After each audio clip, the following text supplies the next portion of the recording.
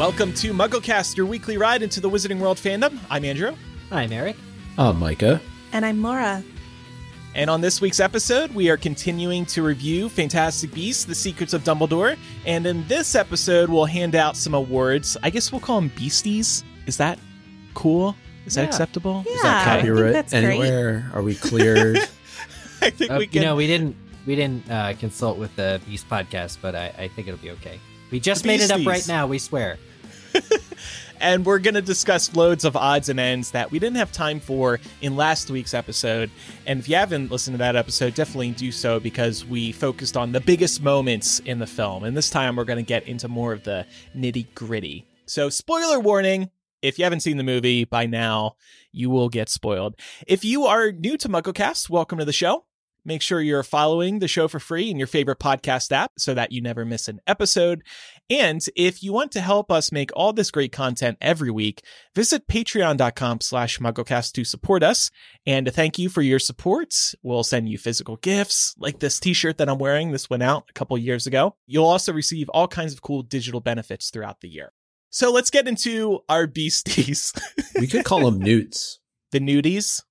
The nudies. You know what? Wait, that sounds bad. Never mind. I have it. Like so does beasties. I've combed the screen plays of both movies and the third one, which isn't even out yet, but I've done the work and I've come up with the perfect word from the movies to call our awards. The Bunties. Oh. The Okay. Bunty Award. Because she is a big fan of at least one person in particular. Yeah. So I like it from that angle, Let's too. do the Bunty Awards. Okay. The The Bunties. Bunties. The Bunty Awards. Bunties? Bunties. Bunty Broadacre. Who expected that she would get a last name? Well, speaking of a standout character, let's start with our favorite new character of this movie. I'll say Laylee Hicks, played by Jessica Williams. We were very excited about her for a while. Brand new character, Ilvermorny Professor. There are some questions. We can get into this now or maybe later. How exactly she got involved with Dumbledore, with the Scamander 6. And I will say the one issue I had with Laylee is the accent. It wasn't consistent, it didn't seem, in the movie. And I think I understood what Jessica Williams was going for. Ilvermorny is in the New England part of America, so she was going for like a 1920s New England accent. I understand that, but just it didn't seem consistent to me. And that happens with actors sometimes. They try to do an accent and they kind of fall off. Was it just me, or was the accent a little strange? No, I agree. I think the accent came on a lot stronger during her introductory scenes in the film, and then it became a lot more subtle after that. Okay. I don't know if that was an intentional choice or not, because sometimes, I mean, as readers, we know this. If you look at Hagrid as an example, his accent is written a lot more strongly earlier on in the series, and it becomes more subtle as time goes on because it can be aggravating to read that kind of strong emphasis over and over. Right. So I don't know if that's what she was going for here, if that's what she was directed to do, but I did notice it. But she was also my favorite. Loved It her. made me interested in knowing what the accent was. Like, what did people talk like that? Did she base it on a specific historically accurate person of the time? And if so, what? Because I'm interested. Like, it was just a very interesting way of talking, and you're giving information like this. Yeah. And, you know, It almost had a hint of being British at times, but what I definitely took away, pompous. well, I'm wondering, is it that like the professorial intellectual side of her? That's how she speaks. I still really loved her character. I Me thought too. definitely a standout in this film. I also really liked Mads Mikkelsen as Grindelwald. I wish he was in this role from the beginning, to be honest with you, because he was just the way he delivered lines, the evil that he conveyed without being like so in your face, which that's how Johnny Depp is. I really enjoyed him. Yeah. The Mads Grindelwald has a very quiet capacity where you know what he's thinking, but he's not saying it out loud. Like we were talking about last episode, but like the disappointment in his face when the Chillin thing is revealed he doesn't immediately get angry or react. He's kind of letting it's almost as if he thought maybe the real Chillin would still bow to him, because he's not immediately trying to shut down Credence and everybody else. When Credence first stands out against him, he's like, okay, we'll see how this plays out. And I'm just like, that level of patience and almost like calm certainty that your evil is going to win in the end is entirely a new take on the character and makes him a different character, a different villain than, say, Voldemort.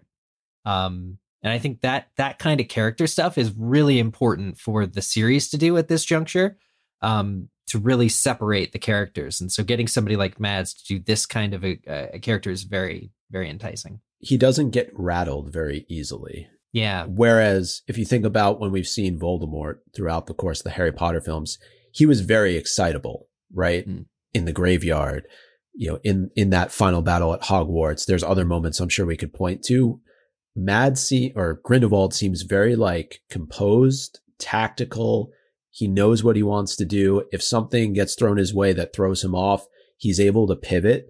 And I know I mentioned this in the last episode, but to me, that's what makes him even scarier than somebody like Voldemort. And the fact that you can meet him face to face and it doesn't automatically equal death. I mean, these villains have very different motives. And of course, Voldemort isn't human. Grindelwald is a human. Right. So yeah, I think one of the eeriest things for me when it comes to Grindelwald is just that you can sit at a diner with him. You can meet him at the end like everybody was in Bhutan. He's approachable, which sounds like a weird way to describe it. But when you compare him to Voldemort, he is very much approachable. Yeah. And just think about the dinner party too, right? Like when Jacob pulls out his wand, he doesn't even react. Yeah. He just kind of sits there and gives you that villain-esque smile, that smirk. Yeah. And somebody else cries, "Assassin!" As far as new characters, characters that we liked the most, the Bunty Award has to go to Bunty. For me, I like that we did get substantially more time with her. It did raise kind of more questions than answers in terms of is she's been with Newt for how long, and she's really into Newt for how long, and is she accepting of his relationship with Tina or not? I'm still a little confused, but overall, the Bunty character was enjoyable in this film, and I really liked Yusuf Kama. I'm gonna go ahead and say it. I think he looked very nice. He definitely had an arc and a purpose. He has a moment where he's able to kind of get them out of trouble too later on. But again, some of the inner more motivations were just not clear while watching it. And like, for instance, is his memory of his sister, which Grindelwald just completely removes his entire memory of Lita, we're meant to believe, is that gone for good? Is it gone permanently? Because if so, that's a changed man. And what steps would Yusuf have taken to prevent against that? And then when he does come to the good side at the end, why did he do it? So there's still so many questions, but I would say overall, from the maybe caricature that character, or that these two characters, Bunty and Yusuf, might have been in the second film, in this film, they at least felt like they were actors being able to do a performance. They were given space to do a performance. I agree. I really liked both of them in this movie, and it made me just sad that they didn't get more development in the last film, because clearly they needed it. For Bunty, we can at least understand why she's there, because she's Newt's assistant, right? But even though I really liked Yusuf in this movie, I'm still struggling to understand why he needed to be there, apart from we have to close this loop. We open this loop and we have to close it. On the train, Theseus, is running through everybody who's a part of the team and kind of explaining why each of them are there. And he's like, oh, and we also have Yusuf of a long family bloodline. Like, his whole reason for being there is because he's related to the Lestranges. I'm just like, what? How? Why is this significant? Remember, Lestrange is his mother's rapist. Mm-hmm. He is not a Lestrange, except his stepdad, right? But his family is, I think, Senegalese, and it's Kama. He's of the Kama bloodline. But why else does his bloodline matter? Well, right, that's the thing, because Theseus definitely says a wizard from a long French bloodline. Yeah. But like, and yeah, does that mean he's good at fighting evil wizards? I don't well, get it. Pure blood really matters in this series, actually. Yeah. It sucks because the actor's great and his performance was on point. I really enjoyed the moments when he was on screen. I felt very drawn to his character when he was on screen. I just didn't understand why he was there. You can see the struggle. Yeah. I mean, he does end up being a part of Dumbledore's plan. Dumbledore's idea is to confuse Grindelwald. And maybe we could talk about this a different time because, you know, I said this a few weeks ago. We saw this clip, Newt saying Dumbledore's idea is to confuse Grindelwald. And I was like, okay, that sounds like a great premise for the movie. And then this is when I started watching the movie for the first time, I started having to lower my expectations because it wasn't abundantly clear how they were going to confuse Grindelwald. One of the clear ways, and I actually forgot about this at first, Micah had to remind me, was by Yusuf initially siding, air quotes, with Grindelwald and then changing his position. So I guess that was one way that they were intentionally trying to confuse Grindelwald. And then maybe there was one other way, but I thought there was going to be like 4 to 5 different futures that they were all kind of mapping out, including Jacob becoming a wizard. And that just all didn't pan out. And that was a disappointment. What did Dumbledore give Yusuf? See, that's unclear. In that scene, he says, I have what I need. Yeah. So what is it? Whatever was communicated to him was communicated before they even got there. That's part of what I think was missing from the storytelling for Yusuf is I think Dumbledore gave him clear direction to go inside with Grindelwald because of what happened to Lita, right? There's this kind of emptiness within him, but what confuses me is certainly he would blame Grindelwald for what happened to his half-sister. He's the reason why she's dead. So why would he all of a sudden make that change and go inside with the person who's responsible for it? But I also wonder too, and this was never explained, Queenie, right? Queenie is like the bouncer for Yusuf ultimately being able to side with Grindelwald, at least in terms of Grindelwald being able to trust Yusuf after the memory is removed. I'm wondering now, because this happens after the Chillin is killed, right? And she witnesses that. Yeah. Is she already starting to move away from her allegiance towards him? And does she lie about Kama's true allegiance? Yes. Right. I think that was the But impression again, I none of got. that's explained. It's not. No. You just have a pregnant look, in the eye, and you're supposed to understand.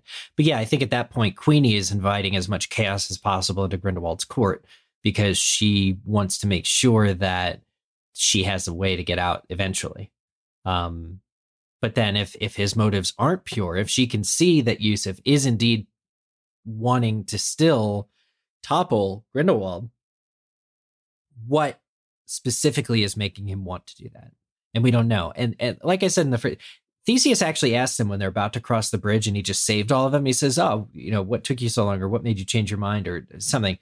And it just cuts away. And I'm like, I would have liked to have known this. And would it upset you guys to know that the pre-screening that our friend, our correspondent, saw that was writing to us said that there was a line where Yusuf explained his allegiance and explained his reasoning, and it was cut. So these cuts actually make the movie more confusing, not less confusing. In that scene, he supposedly said that without Lita, he doesn't have a family until he found this group, and this group is now his family. That would have explained everything to me, at least gone a little bit of a way to explaining why he is on the side of good versus the side of bad. But apparently that was filmed and even made it into some pre-screenings. Yeah, that's a miss. Yeah, so that was that test screening that was like a good 6 months ago or something. Why take it out of the movie? It's not pacing. It's an explanation. It's not. If we talk about things being cut, I think we also have to remember this movie was 2 hours, 20 minutes, which is pushing it in terms of the length. And seeing it the second time, there wasn't really a scene. I didn't go to the bathroom before seeing it my second time. I thought, I've already seen the movie. I can just leave whenever. It's fine. I found myself not wanting to leave the movie the entire second time I saw the movie, even though I knew what was coming and even though I had to use the bathroom. Apologies to your bladder. Is this where you're going to tell a story about a popcorn bin or a cup? No. I bring this up, though, because I felt like there wasn't a moment where I could walk away. I wanted to see everything again. So that's a positive. I didn't feel like leaving the theater. Actually, Pat had to use the bathroom at one point. It was right before the big Credence reveal. And he was like, "Can I go to the bathroom right now?" I looked over. I said, "No, you better not go right now.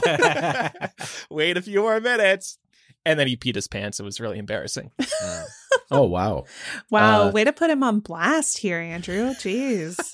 Do we want to talk about Aberforth for a second as a new character too? Because I thought that that was another great casting job. And he really delivered for, the small parts of the film that he was there. I think the reveal about being Credence's father was shocking to say the least. We talked about that in the last episode, but I think that, he kind of has that, sassy Dumbledore quality to him. We see it, even when McGonagall shows up at the Hogshead and, he's basically telling her to go bleep off, but then comes back and apologizes to her a few minutes later. Yeah, I liked him. Everything about how he's holding Credence and he's like interacting with his son. Once he has he's given a purpose about midway through the film. He's enjoyable before then, but once he's given a purpose, you can see he really takes to it. And that was very emotionally satisfying for me. But I want to know how the mirror thing got started, why it works, how it works, who was the first person to contact the other person. And also if Dumbledore's line about "we didn't know" is true, then that throws another kink in. How the hell is this occurring? That Credence is communicating with his dad and his dad with him. Do they know who they're talking to? They're saying very important stuff. Like, do you know what it's like to be alone? And forgive me. But do they know? Are they having a meaningful conversation? How did it get started? I'm just so mad that it's supposed to be exciting, but it doesn't pass my sniff test. Yeah. Agree. It's mirror pen pals, but you don't know who's on the other end. Yeah. Mm-hmm. Like, how do they know? Unless they've told each other. There must be some sort of direct line that they've set up, I guess. But to Eric's point then, how can Albus say "we didn't know"? Doesn't make sense. Yeah. Unless we're supposed to believe that because this is at Nurmengard, maybe it was an established communication between Albus and Gellert that somehow Aberforth figures out and is able to get in touch with Credence that way. But it's just like, again, the fact that we have to speculate about this just shows that there could have been an easy answer in here and they just didn't give it. It's like, "Hey, Ab, I need to use your mirror. I'll be right back." And he goes behind the bar and he writes a love letter to Gellert. Let's move on to best character in the movie, new or old. I'm going to have to give my bunty to Jacob. Just time and time again, Jacob in this series is hitting it out of the park. I feel like Jacob was just at another level in this movie, especially with going through port keys or going through walls. Like, he would go through a moment of pain whenever he was being transported. And it turned into a running joke, particularly in this movie. And it was just really funny watching him suffer. I agree. And then, 100%. Of course, his love for Queenie was really palpable. And yeah, God, just so much to love about Jacob. Yeah, Dan Fogler's performances in this role have just been out of the park. Love him for the characterization he gives Jacob, but also to the point we've raised before on the show, he's really representing us as film goers, right? He's our sort of bridge into the wizarding world, and we get to experience the discomfort and the wonder and the magic firsthand through him, and he does an amazing job conveying that in his performance. So Jacob is also my favorite for this movie. He's, for all those reasons, Jacob is truly amazing. I would give my Bunty Award, however, to Dumbledore, Jude Law's performance of Dumbledore, because for the very, I think, first time you really believe that Dumbledore is a person that has hurt, that has felt love, that has felt the weight of his own past mistakes, not because of what he's saying, not because the story he tells about accidentally having a sister die, but because of those quiet moments where Newt offers some, suggestion and he like nods understandingly. And like, he just knocked it out of the park. I feel like Jude really understands the character and is connected with the character in a way that we just have not seen before in any of the Harry Potter films. It just felt real in a really amazing way. And again, I just have to add, it has to be celebrated that a gay romance is being prominently depicted in this movie. No, there wasn't a kiss or that Eric proposed might occur a couple weeks ago that we censored out. But Dumbledore is explicitly saying, I was in love with Grindelwald. I loved him. I love you. You don't see that in many movies, especially big blockbusters. So even though I tweeted this the other day, the J.K. Rowling of it all puts a damper on things, it was a big deal. I wish we could celebrate that more. Unfortunately, we can't, but we have to keep that in mind. Yeah. I mean, I am curious to know, and I'm glad you brought it up, Andrew. I have to think that as a longtime fan of this franchise, seeing that representation on screen has to be really impactful. One of the big criticisms of the Dumbledore reveal is that we found out he was gay after the books were published, and there was never anything in the source material to substantiate that. So I have to imagine that for gay fans, this was a big deal. Yeah, I think it is. I think part of the reason it's not being as celebrated as much as it could, besides J.K. Rowling, is because we have known about it for so long.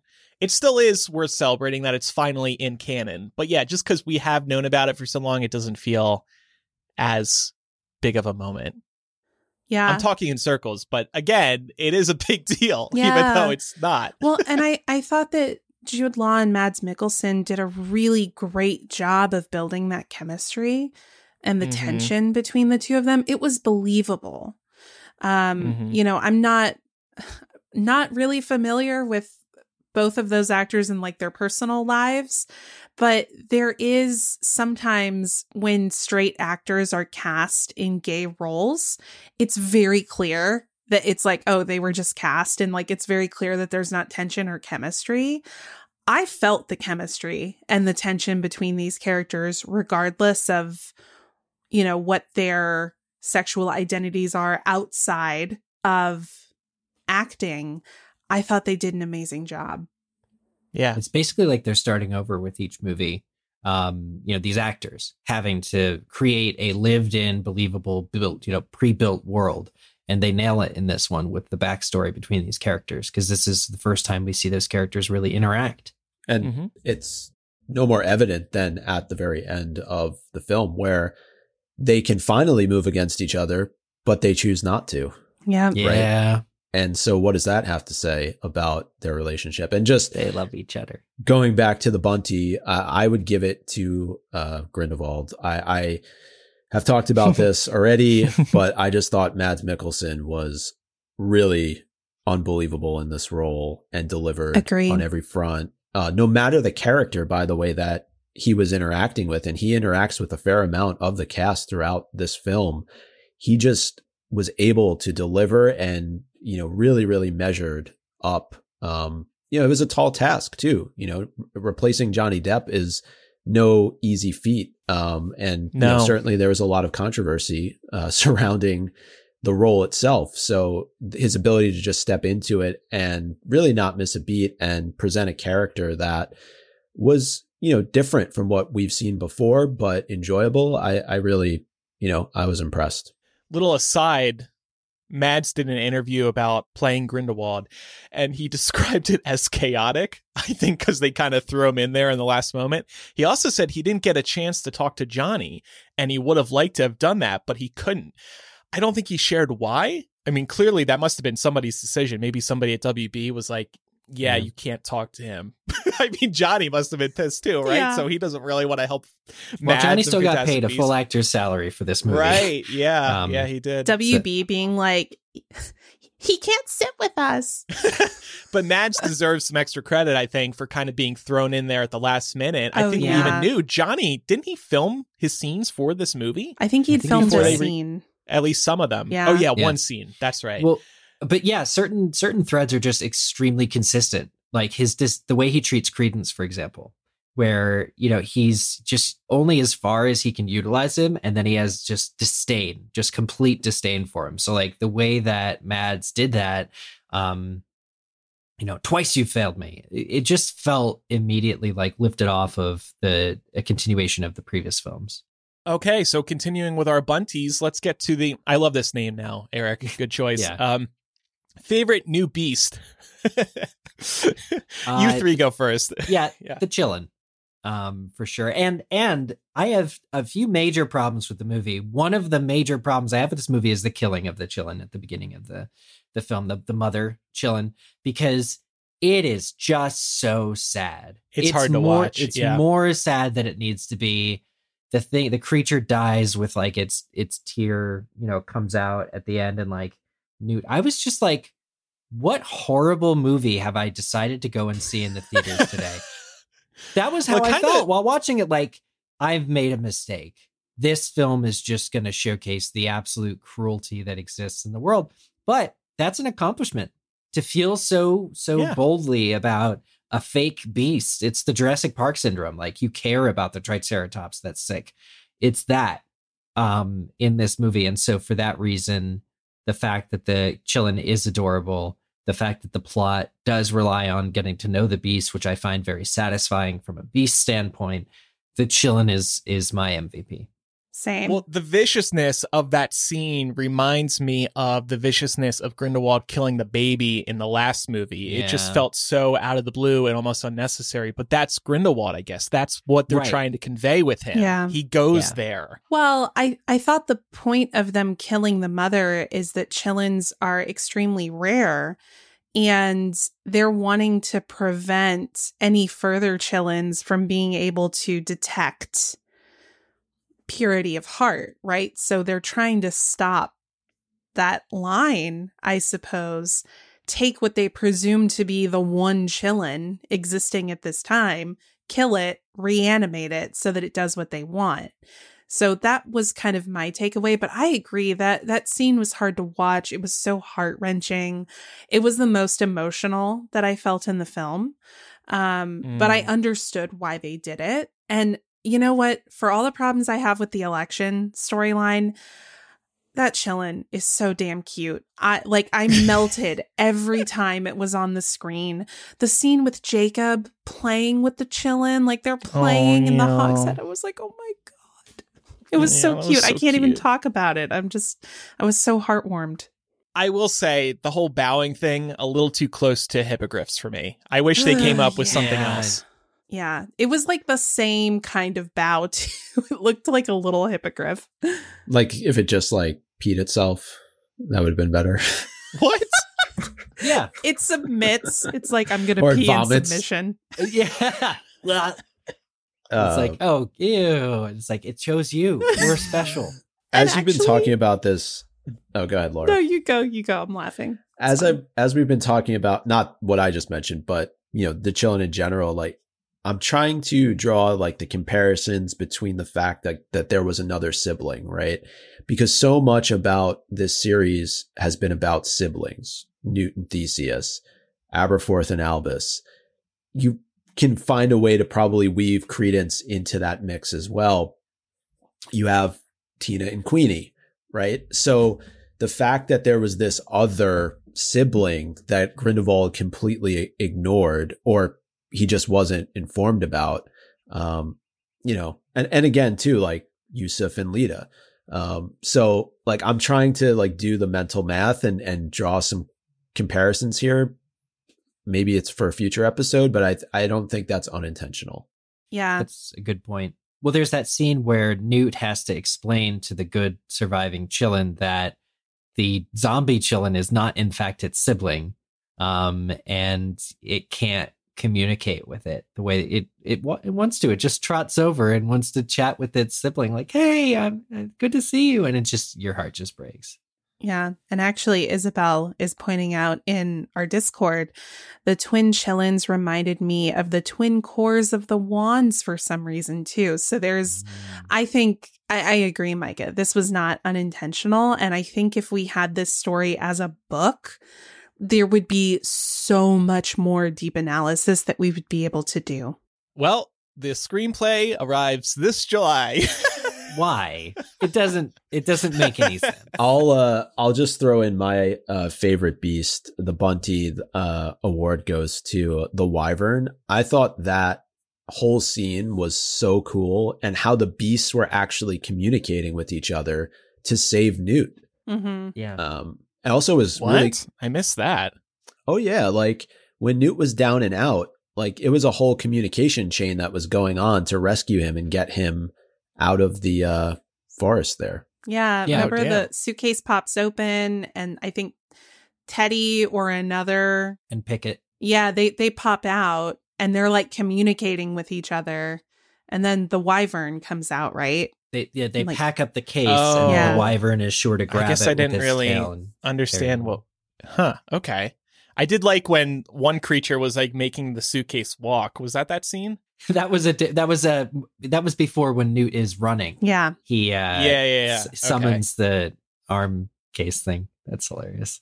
The Wyvern was probably one of the more original beasts, the most original beasts in this movie. Like the Chillin, like, yeah, it's cute, but it looks like a baby deer. The Manticores were just crabs. The Wyvern, on the other hand, was like an all original beast. And Mhm. if I had to make one ding against the actual beasts in this movie, it's that they weren't as original as some of the other ideas that we've seen before. They're just kind True. of updated versions of real Muggle world beasts. But my favorite creature, because of how unoriginal these were, at least appearance wise, my favorite beasts were the little blue things waddling around in the Bhutan action scenes. I don't know what they were. That's the deer call. Oh, was it? That's the deer call. Yeah. Okay, I don't follow the beasts And at they- all. I'm not here and they- for the beasts and Fantastic Beasts. I'm just here for Dumbledore and Grindelwald fighting. It's the dodo bird. Well, you will enjoy the #1 Deer Call fan club Facebook group, of which I'm Okay, the I need admin to of. join that. That's why I Yeah. didn't realize that those were those. Yeah. What More are they called? content The coming deer soon. call? Deer call. Deer call. They're basically the dodo. Like, okay. the joke is that they are the dodo bird. So the dodo bird is not extinct. It's just that they were always these deer calls that could disappear and transport. Okay. All right. Our final Bunty category, favorite scene. So I think I need to watch the movie one or two more times to decide what my favorite scene is. There was a lot that I really enjoyed. But for now, I'm going to say the Queenie Jacob marriage. It was just really heartwarming, feel good. Like I said in the last episode, it was good seeing everybody together. Like I also said in the last episode, it really broke my heart seeing Dumbledore watch from the outside. It just said a lot about where Dumbledore was at in that moment. So the end, but not because the movie was ending. I liked the end because it was a really sweet ending. Yeah, despite the fact that there's probably tons of trauma they need to talk about and sort out, you do like the characters, I think, fundamentally. So you like seeing them get together and get married. And I loved it was clearly a metaphor at the beginning of the movie where the cake topper has fallen over. And the groom Yeah. is just like laying there and he's like down and out. And then at the end, it's back. And it's just like, I see what's happening here. It was crazy. That cake had to be moldy by then, though. Oh, yeah. Probably, unless it's plastic. But the favorite scene for me, the Erksdog, everything to do with the crabs. I mentioned before, that's like my favorite sequence in the movie. It's my favorite scene. It's fun. The musical score, I'm going to be dancing to that for ages. It's streaming on Spotify, by the way. Yeah, I have to agree with Eric here. Like I said in the last episode, this was my favorite sequence in the movie. It was the one time in the movie where I was able to fully unplug and just enjoy it because it was so reminiscent of the environment that we're used to getting in Wizarding World movies. Yeah, and for me, I know I mentioned this in the last episode, but my favorite scene was the opening scene between Grindelwald and Dumbledore, really reintroducing Grindelwald as a character being played by Mads Mikkelsen, just the rawness of that conversation and the establishment of Grindelwald as the villain, I thought was just really, really well done. I agree. I can totally see that being a favorite scene. It was one of the best scenes that we've gotten in this whole franchise so far. Agreed with that. So let's move on to some odds and ends, just a variety of things we felt and thought while seeing the movie that we haven't been able to get to yet. What did we think of Grindelwald's little visions in the puddles and the mirrors? I thought they were actually kind of hard to make out. Agree. Yeah. If you're not looking very carefully, you miss them. Yeah. But the series has to show it somehow. Like it's weird because at first when he kills the Chillin, like you see the first vision in the puddle of blood. First of all, it's like a mustache man, and I don't know what that has to do with anything, like that very first vision. But also, Isn't if he's that not Yusuf? actively, Yusuf Yeah, has it a was- mustache. Yeah, I think it was Okay. Yusuf. it looked more like the jailer to me. But anyway, in general, the idea that he's killed the Chillin, now he sees visions now in just random places was kind of cool. I guess it was the best way they could kind of communicate that he's going to continue to see the future sporadically as a result of his actions. But they didn't explain what happened to the hookah. That's what I was thinking too. I was like, what? So wait, again, I'm wondering what the explanation behind this is. Like, we know, like the Potter books, for example, give an explanation to why killing a unicorn is a bad thing, right? And we're supposed to believe that about the Chillin, but yet it gives Grindelwald this power that he had with the hookah in the last movie, and there's just no connection explained. So Yeah. visually, Why does he need to do this? yeah, visually it was fine, but again, it just brings me back to the question of how does this work in this universe? And really wishing that they would explain it. So we talked about the marketing materials for this movie, Hogwarts and the Phoenix and all of this. How do we feel now, having seen the film, about how much Hogwarts was used? Like I said in last week's episode, that teaser poster was extremely misleading. The Phoenix, okay, you can justify putting that on a poster. But Hogwarts, it takes like an hour to get to Hogwarts, and they're not there for long. It was a total marketing move to draw people into the theater. And I shudder to think what's going to happen with the marketing for the next movie, because now what we're seeing from the box office so far, and keep in mind we're recording this on release weekend of the movie, so we don't have the final box office results yet, but it does seem to be trending less than Crimes of Grindelwald, and that's with the Hogwarts marketing. So they have to do it again for the next one. You need Well- Dan Radcliffe on the poster. Also, Yes. I'll point out all of the Hogwarts scenes that were in the movie we saw before the movie was released. That's true. Yeah, we didn't go anywhere else. We didn't see anything new in the movie. And that's another gripe I have about the marketing. It feels like every scene pretty much that carried any kind of significant story beat we saw before the movie came out, through trailers, through the scene releases, through the, exclusive interview packages that they put out that were interspersed with different scenes. We saw, like, you could piece together the plot of this movie through the marketing that was released But- ahead of time. They needed to do that because they needed to convince us, which that was our feedback right after seeing that trailer, was this looks like a more cohesive story than the second movie, because the second movie was such a train wreck that Yeah. they needed to go all out to be like, we have a plot. We're seriously, which we promise it will make sense. But yeah, you're right. Somebody brought this up earlier, and I totally agree, is that I don't even think we needed to go to Hogwarts at all in this movie. All this, with the exception, well, no, you don't need the Room of Requirement for a port key. You don't need the Great Hall for Dumbledore's like artistic drawing of Bhutan. Yeah. It was fan service. That's what it comes down to. That's why we're there. I will say, and I'm pretty sure of this, Jacob was sitting at a table with Ravenclaws, which was kind of cool to see. Not Gryffindors, even though the Slytherins get them with the cockroach clusters. But again, that's all like fan service for us and for other people who love the series. But we didn't spend a whole lot of time there. And that's actually what I enjoyed about this film. Like, the whole point of Fantastic Beasts as a series was that we were supposed to go to other places, see other wizarding cultures. And we did get some of that in this film, much more so than in the last film. And the first one probably stands on its own just because we spent the entire time in New York, and that was so cool to be in America for the first time. And I get I'm biased in that respect, but like we as fans have been waiting for that for how many years? To be able to come to America and see the wizarding world. So, all in all though, like I was fine with it. They threw McGonagall in really for no reason. If we're talking about cameos, that actress had a contract. They needed to do that. But okay, so I mentioned in the last episode that I took two things into the theater when I saw the movie the second time. The first was my notepad that I took all these notes on. The second thing was a stopwatch. Uh-oh. And I wanted to know, going in, I was like, man, there sure was a lot of Hogwarts Hogsmeade in that movie. I wanted to time how long any scene, either at Hogwarts or Hogsmeade, what the overall time is versus the runtime of the movie. And I have the answer. So should we guess the total? Hogwarts sure. or Hogsmeade, you said? Hogwarts or Hogsmeade. Okay. How much time of the movie is spent there? 5.5 minutes. I'll say 7 minutes. I'll say 9.5. It's 22 minutes and 41 seconds. Really? It didn't feel like that at all. Yeah. It's, if you Time really think flies about it, when there's a you're lot of home. long, slow scenes in the Hog's Head.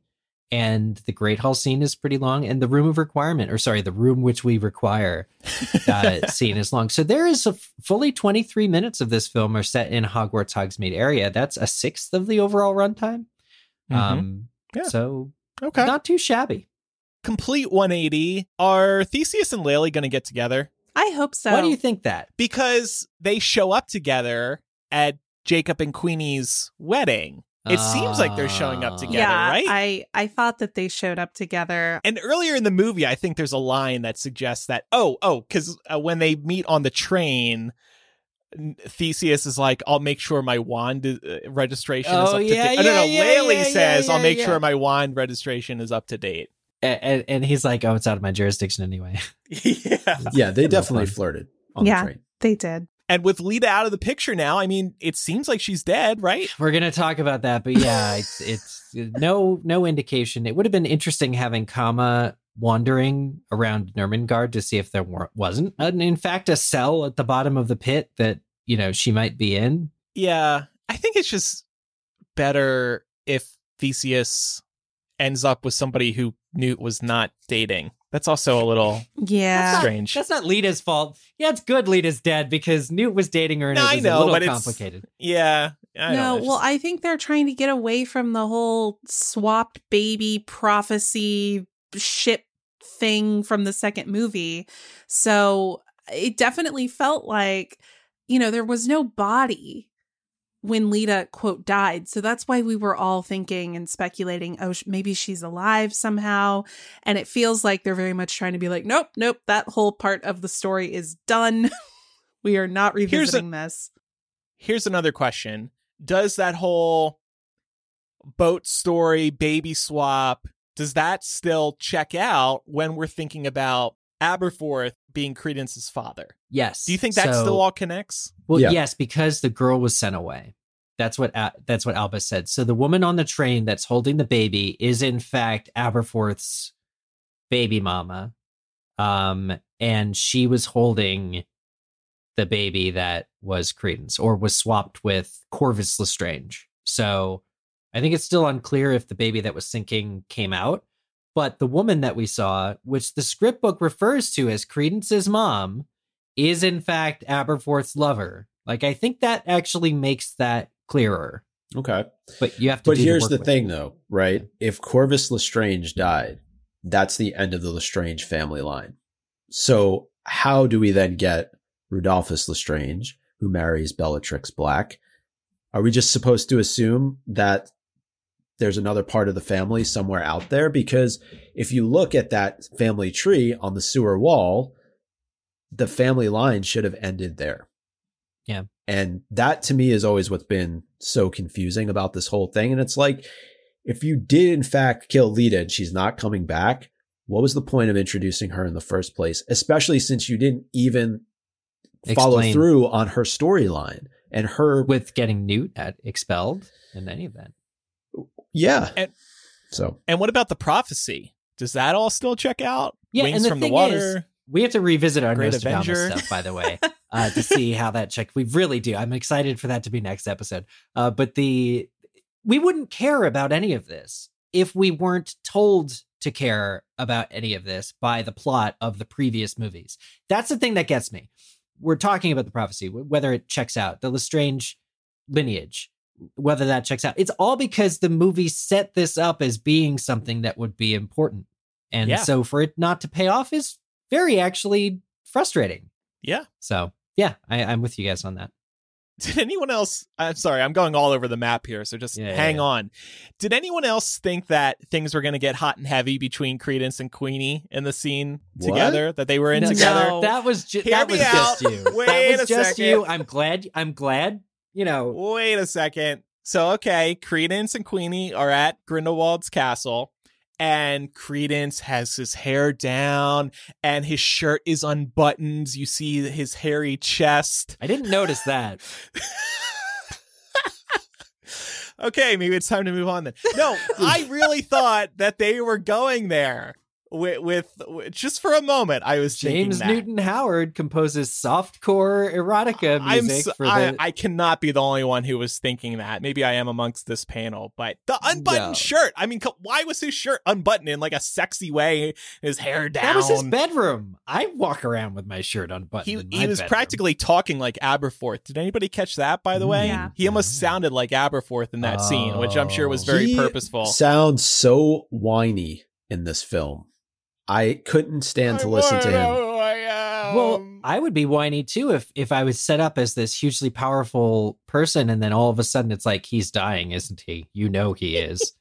Oh, okay, I'm dying? Like, if I weren't such a problematic actor, I'd be pretty pissed about the whole characters just like possibly being written off now. Yeah, it is interesting though, because in this initial scene, he does sound a lot like Aberforth, but then for the rest of the movie, he sounds really whiny. It's very strange. I didn't notice that. I'm going to definitely be checking for that on a rewatch. Our listeners agree with you all too that Andrew. nobody else thought this but me. Now that you say that, though, I did read about a deleted scene where Queenie says to Credence, "I can be your Nagini." Oh my God. Wow. Every time there was a shot of a rooftop in this movie, especially in Bhutan, I was like, oh, we're going to see Nagini and Credence chilling on top of it again. Yeah. So funny. Wow. And, you know, we knew that Nagini wasn't going to be in this movie, but I guess maybe we thought there might be some explanation or some reference to at least close that plot line out. Nothing. Like, oh yeah, Nagini couldn't Nothing. be here because she's the head of the Auror office in a foreign country. She's very busy right now. But like Theseus' This plot job, line got canceled by the internet. That's why she's not back. Here's the thing. Theseus is the head of the British Auror office. That he's introduced as such in this movie. That's Tina's job. That the job that Tina has in America is she's the head of the American Auror office. So Theseus has the free time to do this movie, but she does not, but they're in the same job. Also, do they interact? Do they know each other? I'd really like to know, because she's like the American correspondent of what he does. Like, I would think that they would have now a relationship. Theseus now has a relationship with a character that Newt is presently romantically interested in. But there's so much that you could pull from there to tell a story, and it's just not touched because the Tina's been shunned. Going back to Credence real quickly. So we know that obscurials do not survive past childhood. It's extremely unusual, and Newt even says this in the first movie, for Credence to be the obscurial. We thought it was his younger sister, Chastity or Modesty. I think it's Modesty. But it ends up being him, and he's super old for an obscurial, which speaks to his power. He's like 15 or whatever then. So now, I guess as a result of just the fact that it's very draining to be an obscurial, he's dying. Dumbledore's like, he's dying. You know it's true. And by the end of the movie, they've really made him look very, very, very ill. My question is, as a Dumbledore, he has access to a phoenix. And in fact, a phoenix keeps circling him like a buzzard looking for food. But the phoenix has a particular tier that has particular healing capabilities that can heal a basilisk venom coursing through your veins incident. That's so powerful, by the way, that it destroys Horcruxes. It's one of 5 things that destroys Horcruxes. Basilisk venom. And the Phoenix tier can solve it. So, can the Phoenix tier save Credence from his current predicament? Because whatever the answer is, I'm disappointed. Yes, Eric, the Phoenix could save Credence. However, they have an Ezra Miller problem. So WB is going to divert off canon and off plot again to likely write out Ezra at the very beginning of the 4th movie or in between movies. That is my prediction. Like Credence died. Oh, it was a shame, but his Phoenix is right here, and now it's going to go with Albus right now for now. Right. If anybody can save him, it's Dumbledore. So and the Phoenix. Yeah.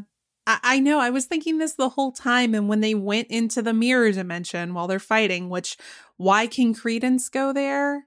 If it's a blood pact, I don't know. It's the spittle. It's the Albus, and I always thought it was just. Anytime we saw that alternate dimension, I always thought it was done to protect everybody else that was around them from. Yes. That's what I thought too. They straight up blow up a bus or a streetcar or something. Yeah. And there's nobody on it. And you're like, oh God, all the people, but there's nobody in that dimension. That makes sense. So one of the things that really grinded my gears about this movie, and it's probably my biggest criticism, and I know we've critiqued a bit, I detested how they used Harry Potter lines in this movie. One example, Newt going up to Vogel via Dumbledore and saying, you need to choose between what is right and what is easy. That was one.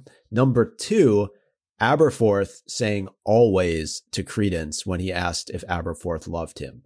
That Come on, Steve Clovis. I mean, the always one bothered me because, like, if they were part of Snape's bloodline, like, okay, maybe in the family they've used always, but this is a completely different family. And also, we talked about how Credence's design for this movie is giving off Snape vibes hardcore. And so there's that scene where Credence is sitting against a wall, clearly dying, and we have the always exchange. It felt too on the nose compared to Deathly Hallows Part 2. Like, the way the scene was set felt like they were trying to elicit a connection there. And it's like, oh my God, y'all don't need that. Let your story stand on its own. I don't think any of you were wrong, but I was grateful for the healthier use of the word always, just because it's like talking about a father's love for his kid. So I'm fine with it. I'm genuinely, I'm like, in the right versus easy, it's a good line. It succinctly conveys what the choice is that Vogel is making. You could always just use pull out a thesaurus and forever. I see what you're saying. I would almost be mad if they didn't use those lines though, because ultimately you do want to kind of streamline what you're trying to. Too much of this movie uses other words to talk about things. Like I'm saying, like they don't say mugwump. They just continue to call it 5 different things. It's just like, no, it needs to be streamlined. No, but here's the thing, right? Like the always line from Snape was something that transcended the entire Harry Potter series. It was the backbone of what transpired from Sorcerer's Stone all the way through Deathly Hallows. Did Aberforth even know 15 minutes ago that Credence was his son? But he's loved him always. He thought it. Aberforth has. Look, speaking from personal experience, Micah, if you have a love child that you know exists out there, but you've never met them, you think about them every day. I'm joking. I don't have a love child. Synonyms for always, eternally, forever, perpetually, evermore, forevermore, all the time, till cows come home, till hell freezes over, till blue in the face, come till home. Till the goats come home. Can you imagine? Thank you, thesaurus.com, for those. Oh my God. But on a related note, Micah, there was one musical cue that bugged me. Not Hedwig's theme when returning to Hogwarts. That was fine. But I don't know what song it was, but when the suitcases started doing their antics in Bhutan, they used a song from Harry Potter, was it? I felt like it was the similar. Order Was it a of the Weasley Phoenix? one? Yeah, I think it was a Weasley song, maybe. It's just, and yeah, because it was like it symbolized like the antics of the scene. Yeah.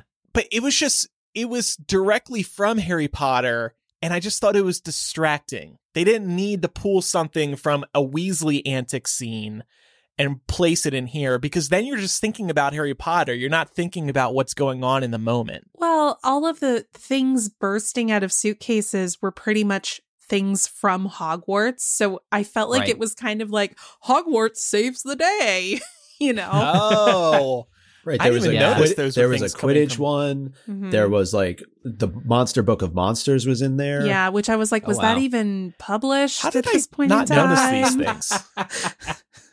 No.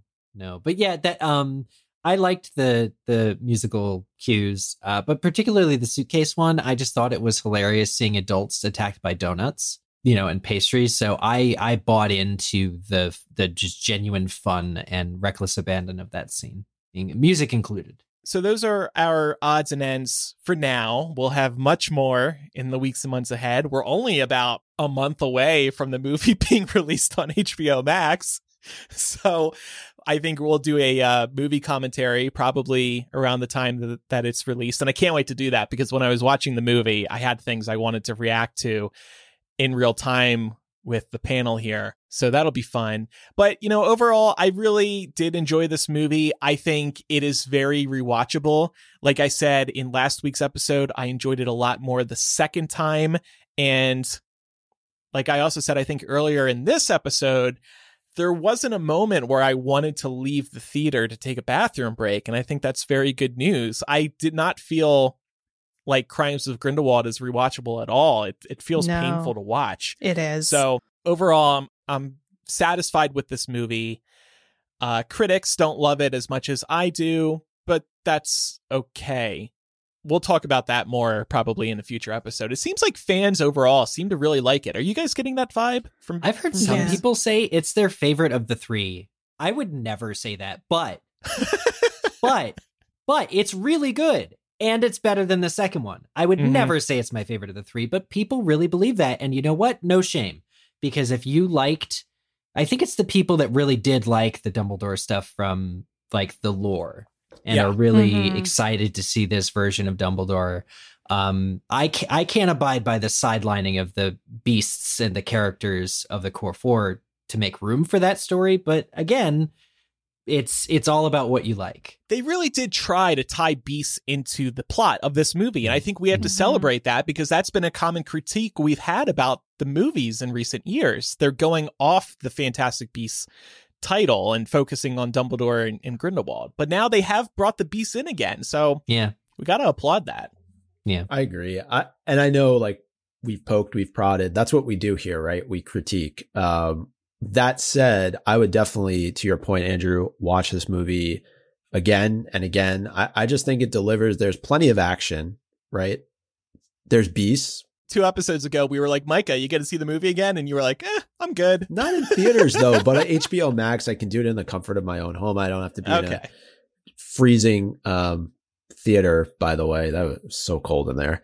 I should have brought gloves. But anyway, I do think people will enjoy this film. I don't know that we felt the same way after seeing Crimes of Grindelwald, but for Secrets of Dumbledore, I think I said this at the top of the last episode that we did, this could be a sequel by itself to Fantastic Beasts, because so much of the nonsense that happened and didn't make sense in Crimes of Grindelwald, you could just toss it to the side and things open up. That would also remove pretty much all of Johnny Depp, which may work for people as well. You open up with Dumbledore and Grindelwald talking about their past and how they feel about each other. I don't know. Maybe you're missing a few things here and there to connect the threads, but I could see it. I think this movie was put at a pretty major disadvantage because of the prior entry to the series. I think all of that in mind, there is still a lot that fans can enjoy from this movie. And if you enjoyed this movie, I totally understand why. There was a lot of really good nostalgia in this movie. There was some nostalgia that felt not earned, I will admit. So I'll, ultimately say it was an okay movie. And there are plenty of reasons to enjoy it. If you enjoyed it, there were portions of it that I definitely did enjoy. Certainly a much better entry than the last one. And I honestly think this is going to be the end of the series. Yeah, we'll see.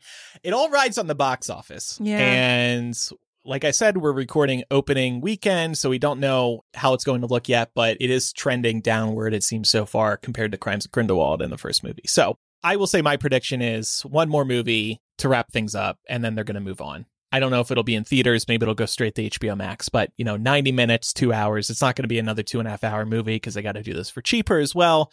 So, yeah, one and done. One more and done. I mean, I think this film cost, what was it, $200 million? I think that's right. Something like that. And it's always said that that same amount is spent on marketing. So, yeah, it looks like $200 million. And then they're going to spend another $200 million on marketing, presumably. Well, on that note, thanks everybody for tuning in. Again, we would love to get your thoughts, your theories on the movie and what lies ahead. You can write to us or send a voice message by emailing mugglecast@gmail.com. You can also leave a voicemail on our phone. The number is 1-920-3-MUGGLE. That's 1-920-368-4453. And if you're recording a voice message, just record a message using the voice memo app on your phone. You can also use the contact form on mugglecast.com to write to us, and we'll probably get to your feedback next week. Can't wait to read all of that. And now it's time for Quizzage. Last week's question, James Newton Howard, composer of the Fantastic Beasts series, also composed the music for the film adaptations of this young adult post-apocalyptic fiction book series, once marketed as The Next Harry Potter. That was a mouthful. The correct answer is, of course, The Hunger Games, which has very good music.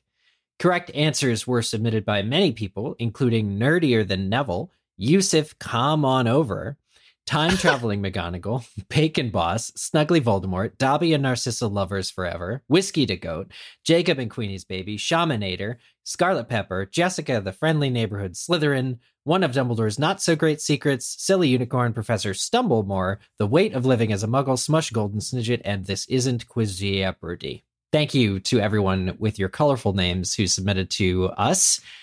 Using the form on the MuggleCast website, mugglecast.com/Quizzitch. And here's an easy one if you've seen the new movie for next week's Quizzitch. According to Fantastic Beasts, The Secrets of Dumbledore, what is Bunty's surname? And submit your answer to us over on the website. Sounds good. Don't forget to follow the podcast for free in your favorite podcast app and leave us a review if they allow you to. You can also follow us on social media. We're MuggleCast on TikTok, Instagram, Facebook, and Twitter. And finally, patreon.com/MuggleCast is where you can support us. You get ad-free MuggleCast, you get bonus MuggleCast installments, you get a new physical gift every year if you pledge $5 or more. All kinds of things. Check it out, patreon.com/MuggleCast. We couldn't do this without you, so thank you very much. And thank you for listening to today's episode. I'm Andrew. I'm Eric. I'm Micah. And I'm Laura. And the past whispers to you. Always. Bye, everybody.